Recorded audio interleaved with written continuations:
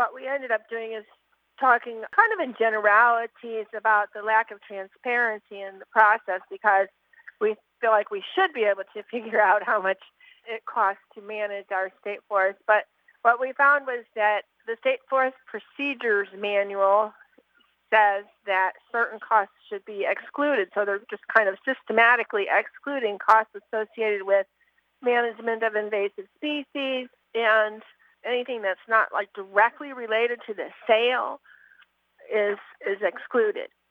So that includes a lot of staff time and writing up the resource management guides for different tracks and that sort of thing. So, and some other excluded costs include things like road building.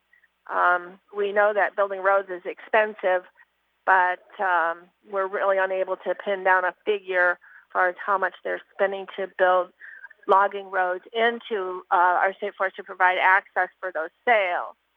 And then the other kind of major finding is that our state forest timber is being sold for prices that are far less than privately owned timber.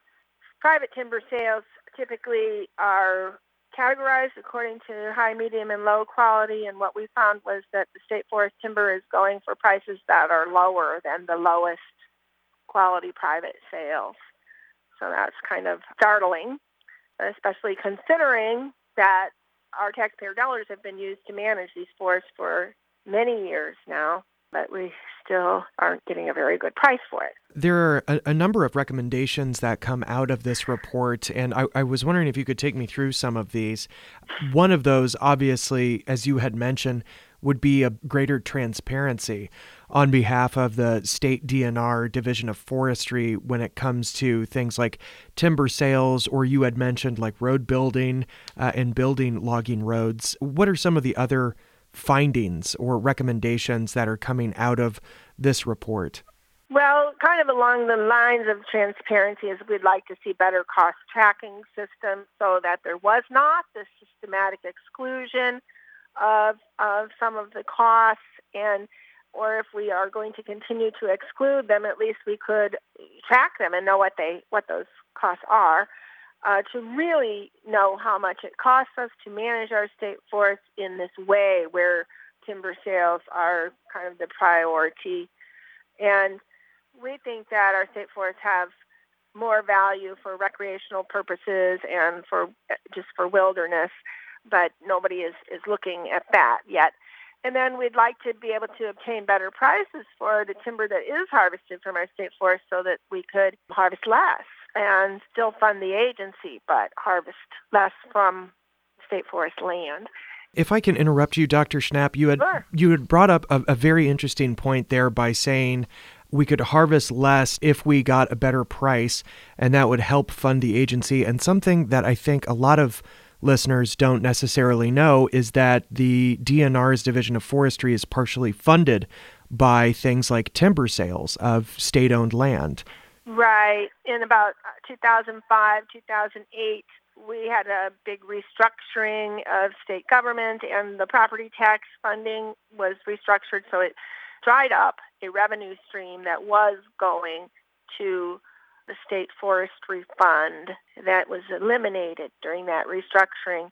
So the agency had to look elsewhere for funding, and they began to ramp up timber sales at that time. You're saying they began to sell more of those timber sales in an attempt to kind of match that funding that was restructured or taken away from that agency? That's right. And that, I think, would have been during the Daniels administration. Does that sound? That's right. Okay. Exactly, yes. Another thing that you had mentioned was that, on average, the timber that is sold from private land will go for a significant amount more than timber that is harvested on public land, in this case, state forests. Can you explain why that discrepancy, or what in your findings would indicate that discrepancy exists? Well, the Association of Consulting Foresters, they track timber sale prices where a consulting forester was involved. So it's not all the sales in the state, but it is a pretty representative selection of larger timber sales, and they categorize them according to high, medium, and low quality. So the statistics are there, the data exists. And we just looked at that data in comparison with the data from the Division of Forestry annual report, and we found that our state forest timber sales are bringing in really low prices compared to those private sales. And one reason that the Division of Forestry has given is they say that state forest timber is low quality. It's just really low quality, but that doesn't make a whole lot of sense to us because they've been managing our state forests for all these years. So why is it low quality then? And there are other factors that might impact the price that we get for state forest timber.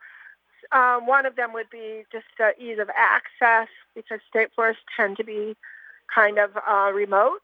But then if we as taxpayers are paying for logging roads to be built in our state forests, we're kind of subsidizing the sale of our timber. So those excluded costs would actually make the picture look worse than it does. And it looks kind of bleak already, like we're not getting a good price. And there are some things we could do to get better prices for our timber. It's rather hard to judge the quality of the timber while it's standing. So some companies will cut the timber and evaluate the logs after they're cut to see, if there are like knots and whether the tree is hollow and that sort of thing. And you can get a much better price for your timber if you do it that way, but that is not the way we're doing it. Dr. Schnapp, there are several other recommendations on this report, and if you could just briefly touch on some of these.